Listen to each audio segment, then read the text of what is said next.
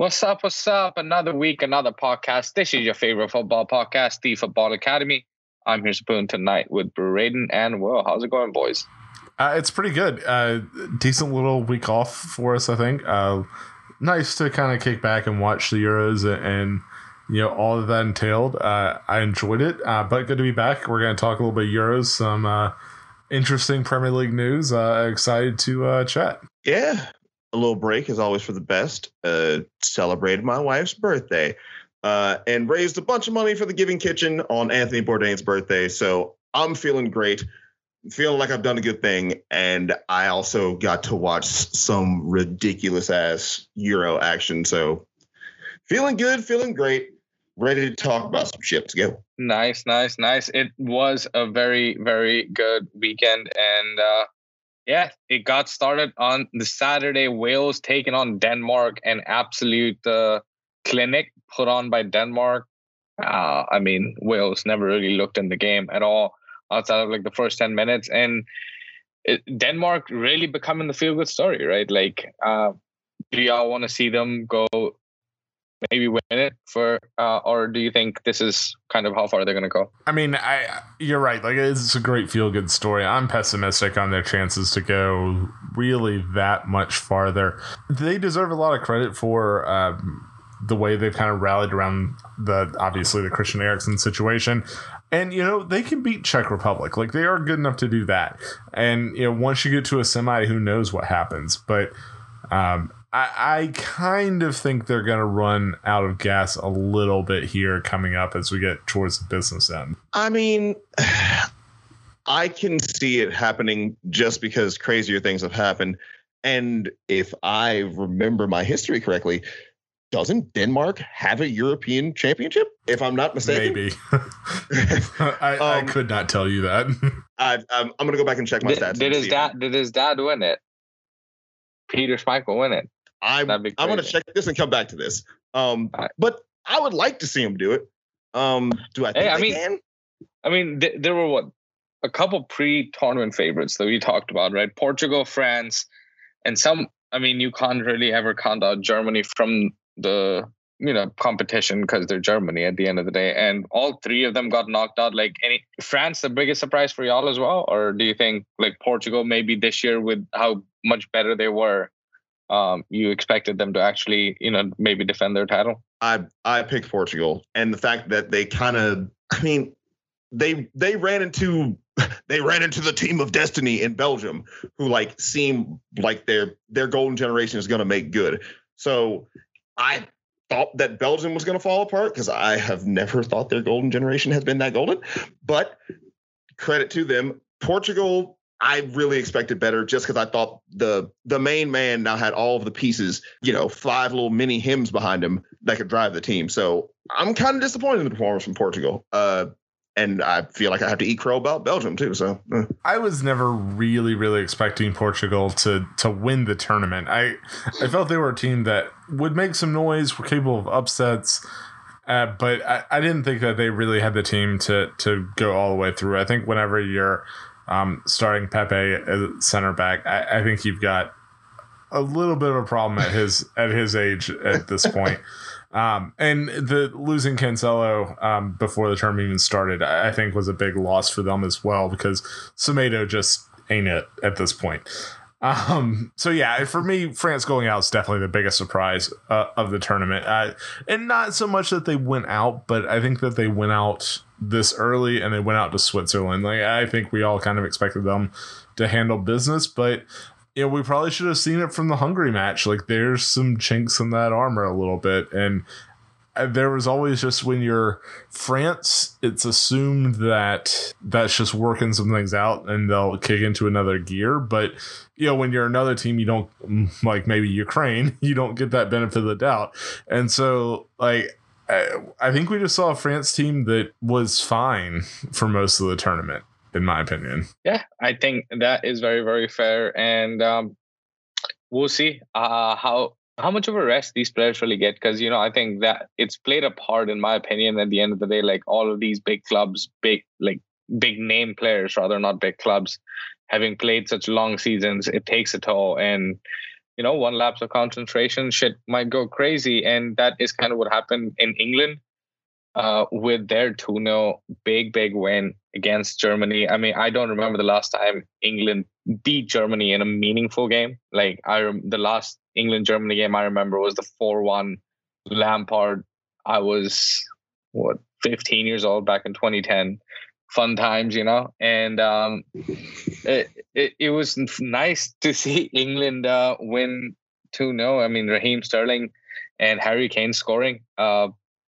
Boys, as I said in my predictions, it's coming home. Like, what do you guys believe, Will? You're the main man. You're a bigger England fan than I am. What do you think? One, just for the time, I can go ahead and say it. All praise be to Raheem Sterling. The dude is in the right place at the right time to put the ball in the back of the net. He's playing a pretty decent tournament. I appreciate him most for carrying the boys. Harry Kane is also a person who plays football. Yes, it's coming home. It's coming home. It's going to happen. Also, quick side note, World in Motion is the better England song, yet we all say it's coming home. Just New Order had a hit with that, and we never talk about it. But no, it is coming home.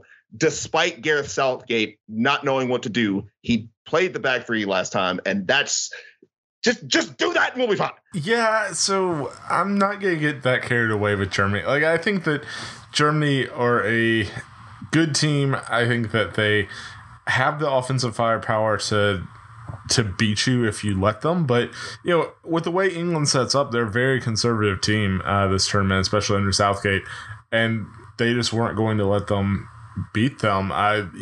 Germany had a couple chances. Havertz had an absolute rocket of a shot that Pickford made a really decent save on. And, it's one of those that goes in. Does the game change? Who really knows?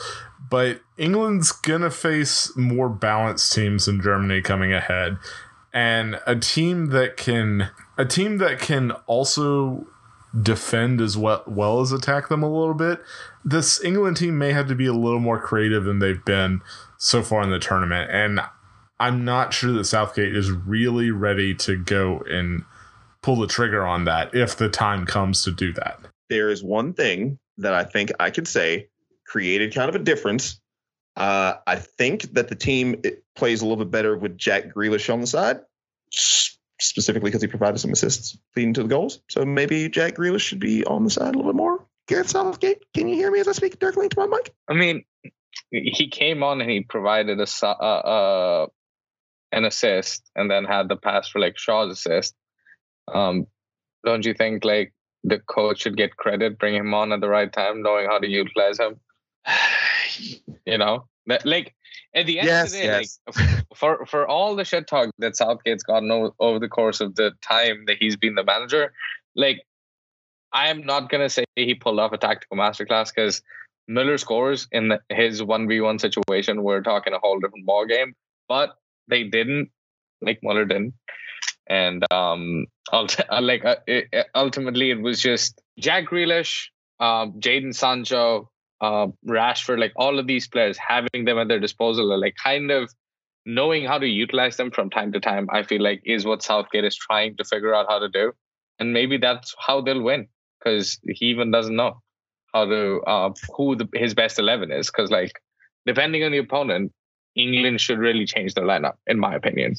So before we go deeper into European football and who's going to win, I will get some predictions at the very end so y'all can remember. But I brought the name up. Romano's confirmed it. All the big journalists have confirmed. Ornstein's confirmed it. It's still not been confirmed by either one of the two clubs. But it looks like Jadon Sancho, after 4 years of trying for Man United, they're finally going to sign him. And there's £73.9 million player to Manchester United. Will, as a Liverpool fan, how do you feel? Scared? Terrified? Yeah, let me tell you. No, you guys got your man, and that's good. I don't necessarily know if that's the piece that most United fans are looking for right now, which is fine. I will say, based upon my estimates, United got him for approximately 47 million less than he was valued last year. That's me doing rough math, so don't count me to it. But I'm not gonna say it's the best deal because it's still a hell of a lot of money. But hey, you got him for a little bit cheaper. Thanks, COVID. One thing I would like to mention that I don't think anyone else is gonna talk about: City still get money from this. Fuck City. Yeah, that's a good point. Fuck City, always and forever. So I kind of agree with Will. I think this makes United a much more potent attack because I do think a thing that United have missed is a little bit of an out and out winger and someone who can create from wide spaces. Like I think that they're, whether it's Greenwood, whether it's James at times, whether it's Rashford. On either wing, like I think they're all just very direct players who want to get central and score goals, and that's handy. But when the games seem to switch to kind of more, to use a basketball term, like a half court thing, like when you're not in transition and when you just have to sit and break down a defense, that doesn't really work out. Like you have a lot of players occupying the same spaces. I think Sancho can come in and occupy a different space, and I think that gives your attack a little bit of a different element and makes it just better overall. I don't know that it's improving the attack would not be my priority if I were a Man United fan, but at the same time, when you have the chance to get a player of Sancho's quality, I think it makes sense to go ahead and do it. You know what? We all chatted shit about Chelsea signing all those attackers last year.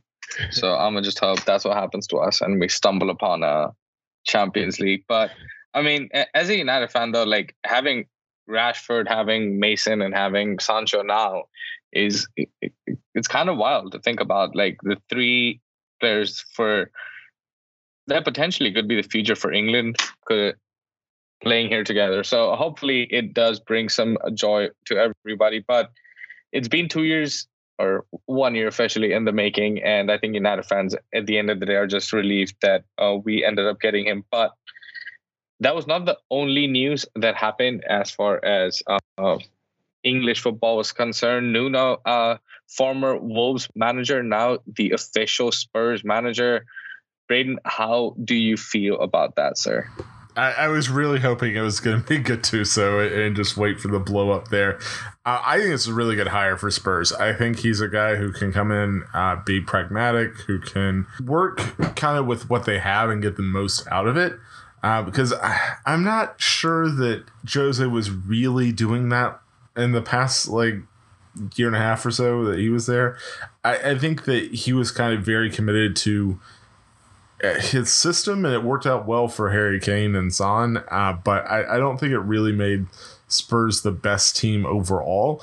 And I think Nuno will do a better job of kind of doing that. And, you know, when it comes to retool the team, which I think is going to have to, regardless of what happens with Kane, the team needs some, it needs a little bit of a rebalance, I think, when you talk about the defense and other parts of their squad.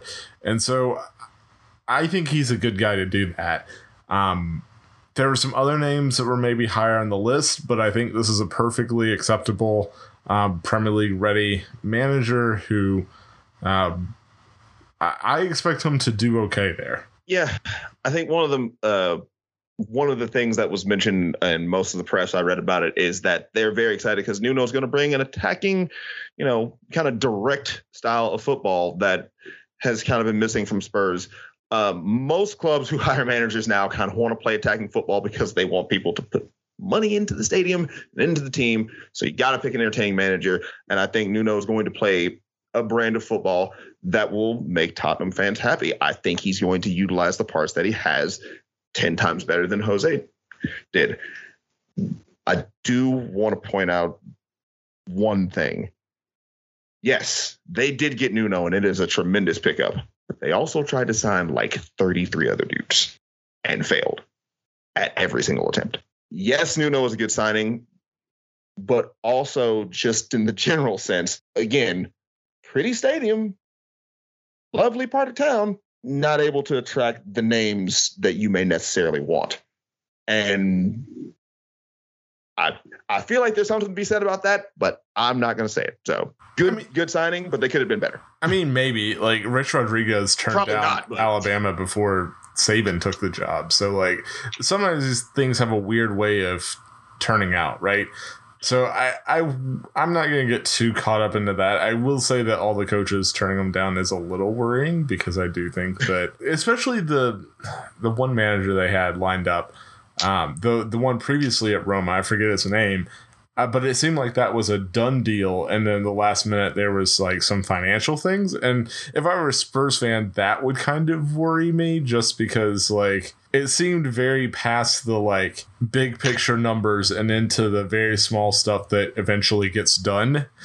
And it didn't get done. And so that would concern me a little bit. But beyond that, I think Nuno is going to be okay. So, before you decided to put Nick Saban next to Nuno out there, the example I was going to use was Louis van Gaal. Originally, after the 2014 World Cup, was supposed to go to Tottenham, and United really were desperate and went and got him. And Pochettino came. Everybody laughed at the time, and people were like, "No, he's okay," but nothing really crazy is going to happen. And look at them, and like. Ultimately, as you said, like you never know, and there are funny ways of working things out. So the fact that so many managers didn't take the job just tells me that Daniel Levy is an idiot.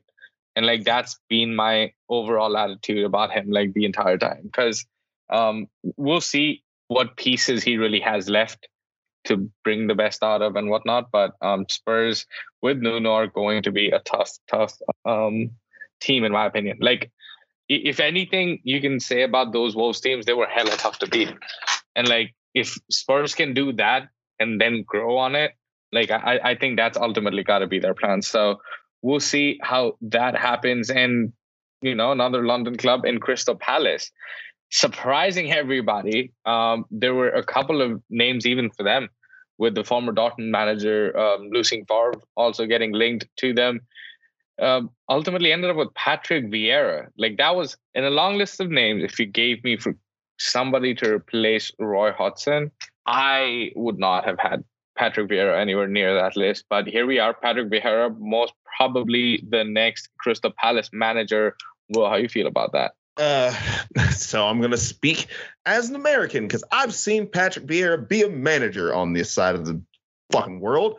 And I think it's a decent pickup for Crystal Palace, because I think they'll play a better brand of football. Roy Hodgson wasn't inspiring minds. Crystal Palace had many times during the season we referred to as just like, or I kept making the catering joke about them.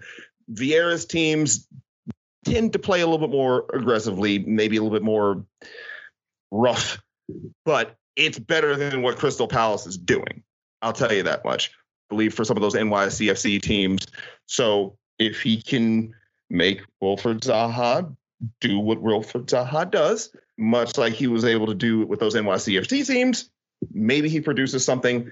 As far as his career, I think it's a good move in the right direction for him, because I honestly think he's going to end up being a pretty decent manager at the end of the day. I'm not fully sure what to think of Patrick Vieira as far as it goes. Like I think he did well at NYCFC. They never quite got over the hump. But I think that MLS is just a different league in general, I feel like. And I think that in some ways, being the salary cap constricted team that, everyone in MLS is, may help prepare him for Palace. Because like you're going to have to manage a wage budget, and you're going to have to find kind of diamonds in the roughs who can play your style. So I will say that may, like, in some ways, like, that makes a little bit of sense. But you counterbalance that with, like, Nice did not go well for him. And so which are you really going to see in the Premier League? Like, I think there's a decent manager in there, but we'll see which one comes out, I guess. Like, I think it could be, I think it's a good sign to get a younger guy in there at Palace instead of Roy Hodgson, someone who can go in, probably identify with a number of the decent players, young players that Palace have. I think that makes a lot of sense, and we'll see what direction that goes in. I'm excited to see it as an Arsenal fan, guy who obviously loves Patrick Vieira. He's been linked with Arsenal several times, so getting to see him in the Premier League is something I think most Arsenal fans are interested in. Quick question, Brayden. If he finishes above Arteta, Fuck y'all off. go get him next season? I'm not entertaining that question at this time. Thank you very much. This is my. I mean, I had to ask that, but I think fuck off would have been Will's answer to this question of if Rafa Benitez would ever go out and manage Everton back when he led Liverpool to the famous 2005 Champions League. But here we are, years and years later, Rafa Benitez officially unveiled. That kind of tells you how fucked up I think the whole situation is. Officially unveiled as the new Everton manager. And I just feel bad for the guy because, like, ever since that Liverpool job, he's gone to Real Madrid where he wasn't appreciated. He went to Inter Milan where he wasn't appreciated. He went to Chelsea where, like, he won them the Europa League, and people were like, look at this fucker celebrating the Europa League. Like, and now he's off to Everton where I don't think the fans are really going to be happy with him. Will, as a Liverpool fan, how do you feel? So I don't know, because honestly, from my side of the table, just this is a personal thing, because Rafa was the manager when I became like a proper Liverpool fan. So like, this is like watching your dad marry another woman who's 10 times less attractive than your mom. And she wears a lot of blue. Maybe she's a Smurf. But then also, I don't know if Everton fans are necessarily happy with this either. I don't know why not, because Rafa is a fantastic manager. The man has pedigree. He's internationally traveled. He almost made Newcastle look like halfway competent club. Like, the dude has some pedigree, but I don't know if Everton fans are going to warm up to him. I think they're going to be good because he's a good manager and he has talent, and managing that team, he already has the pieces in place, and Lord knows when he's got a couple pieces in place, he can take them and make the best out of them.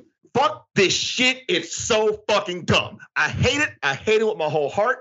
I wish nothing but pestilence and plague upon the other side of Stanley Park, whatever fucking wharf stadium they build out by the fucking water. I hope it sinks to the ocean. This is stupid. Rafa, I expected better from you. And if that was the rant you were expecting, I'm glad I gave it to you, because I was more hurt than I let on at first. Yeah, that went a different direction than where it started. But that's okay. And the groany hit. I'm sorry.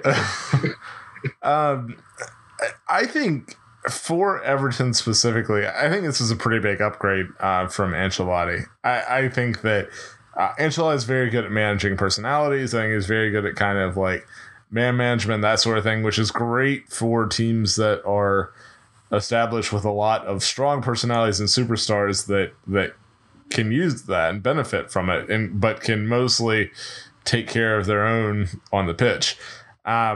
Everton don't really have that. And like when I think of Rafa, I think of a guy who don't necessarily want to say rigid in his system, but I think he's very committed to how he wants to play. I think he communicates that well to his players. And I think that, like you kind of mentioned with Newcastle, like I think that's something that you saw in that Newcastle team. And even like going out and finding, because Miguel Almiron was Rafa signing, not Steve Bruce. And I think that when you saw that on that team, like when you first went over there, it was a little bit different. And so I think that him being able to go and find kind of exactly what Everton need might be a really good thing for them, because I think they've kind of lacked. I feel like they've got a lot of good players at Everton, but not really players that fit well together. And I think Rafa can fix that a bit. One thing I'll say, just to add on to my rant, is that, and this is just a personal thing, the enemy of my enemy is my friend. If there's someone you want to take over your club, don't you kind of want it to be a dude who, like, if there's any other club he knows as well as the one who he managed, is the one that everyone else hates. So he might have a better, like, he's beaten them several times. He may have a feeling of what those fans want better than they know, because he's got the ins and outs.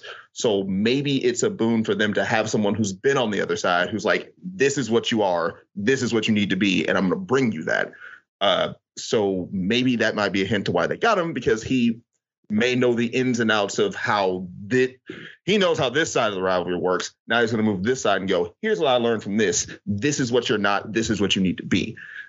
That also makes me scared. I'm sorry I said it out loud. I mean, I think he's an all right hire for Everton. I think the reason Everton fans are kind of going to be mad about this is because I don't think you're expecting a Premier League title with Rafa Benitez and all of that, at this point. And because of what kind of Pochettino showed with Spurs, you get a couple right players, you have the right coach, and if you are forward thinking, you can get there. And that's kind of the dream that Everton's selling with their new stadium coming up and all of that. So I think instead of taking a hit to maybe go get Graham Potter and have, because that'd be a good upgrade from Brighton at the end of the day. So, and you have Dominic Calvert-Lewin. So some players like that, or some fresh face instead of going old name. That's my only problem with going and getting Rafa Benitez. It's like the same problem I have with Real Madrid going and getting fucking Carlo Ancelotti. It's time to move on. Stop fucking recycling the same three coaches for the last decade. either just hold on to one of them or do something. So we'll see what happens, but quick prediction time right now as things stand, with Wilfried Zaha still being a Crystal Palace player. Who do you think amongst these three coaches that we've talked about finishes highest? Braden, first year. Patrick Vieira, top 4. Crystal Palace. No. That's a good question. That leaves a lot with what happens with Harry Kane, because I think that obviously massively impacts Spurs. So as of today, I'm going to say Nuno, but there's a massive asterisk beside that, as we all know. I'm gonna agree, but in a different way. Even with the asterisk, I don't know how to pronounce that word out loud. Oh God! Even with the sign that's on the bottom part of your phone, I think Nuno might still be able to get the best out of this team, even without Harry Kane. I think if they can find a decent, they still have pieces. They still they still got Sonny Boy. And he's a really, really good manager. I think Benitez will get better out of Everton, but Everton's going to Everton because I'm an asshole. And I wouldn't be shocked to see Vieira finish in the top half. I don't think he's going to be above Nuno, but it wouldn't shock me for him to come into Crystal Palace and kind of make them a proper football team again and get them to the top half. And then do a Southampton and go back to the bottom half. You don't want to bet $75, bro. No. About that Crystal Palace bet. Oh, yes. Eat me. Not now. I mean, I do think Nuno, but I think Rafa Benitez has a very good chance of finishing highest because, again, it's too early in the window, but Crystal Palace, I don't think just have the team to compete. But Rafa Benitez with his, he can get the last juice left out of James Rodriguez, that kind of a thing. So, and Richarlison maybe finally understands his coach. So we'll see how all of that goes. So before we go, we have, the quarterfinals lined up for the Euros. Will first and then Braden. Who do y'all got to win the whole thing, I guess, at this point, between the teams remaining? It's the better song. And it's a John Barnes rap. You know what it is. It's England, baby. John, start rapping. Whatever. World Motion, go look it up on Wikipedia. Or fucking... There we go. It's coming home. They got the easier side of the draw, too, because they will end up running into Denmark and saw them down. But it's England, baby. It's coming home. Let's go. Yeah, so England's probably the best one team to pick, in part because of that side of the bracket. I'm going to take the team from the other side of the bracket. I'm not sure exactly which one's going to be, but I think that England have trouble against Belgium or Italy. If they get there. I think England will do all right against Spain. although Spain's capable of beating them. But I really think one of the winner of Belgium Italy is the team we're going with. So I'm going with Belgium. And you think they're going to beat Italy without Hazard and Kevin De Bruyne? They've got the better Hazard. I mean, I would like to be different, but my pick is there still, and England, I'm gonna ride that wave. But it would be the most English thing at this point to see like them crash out against Ukraine on pens. Like this is what happens. Like it's hard to believe when you've seen that too many times. Magic of Shevchenko, man. That magic of Shevchenko. Isn't it, coach? Under Shevchenko, right? So there you go. Like, man's got some weird juju, and this is one of the 2 games that they have to leave England for, right? Or is it the only game they have to leave England for? Only game, because they'll be both semifinals are in Wembley, and the finals in Wembley too. Mm-hmm. Yeah, that's a massive advantage. I'm not really sure how England got away with that, only having to play one match outside of Wembley. But the John Barnes rap, baby, it's coming. Like, oh man, the last time an English team played at Wembley, a final was 1966, I guess. I don't know if that was even at Wembley, but it was. That would be crazy though if England actually won the Euros at Wembley. But we shall see how that all turns out. That is it from us. We don't really have a whole lot, and we'd rather not bore you guys more with our thoughts. We will get more clarity as players get out. We see more concrete offers made and more transfer windows lining up, and we'll see. Because right now Liverpool's quiet. Chelsea's quiet. Arsenal's quietly going about doing their business. Mbappe just said he's not going to sign a new contract. There's a lot of moving pieces, and we shall have all of that next time. So please subscribe, and we shall talk to y'all next week. Hawks and 6.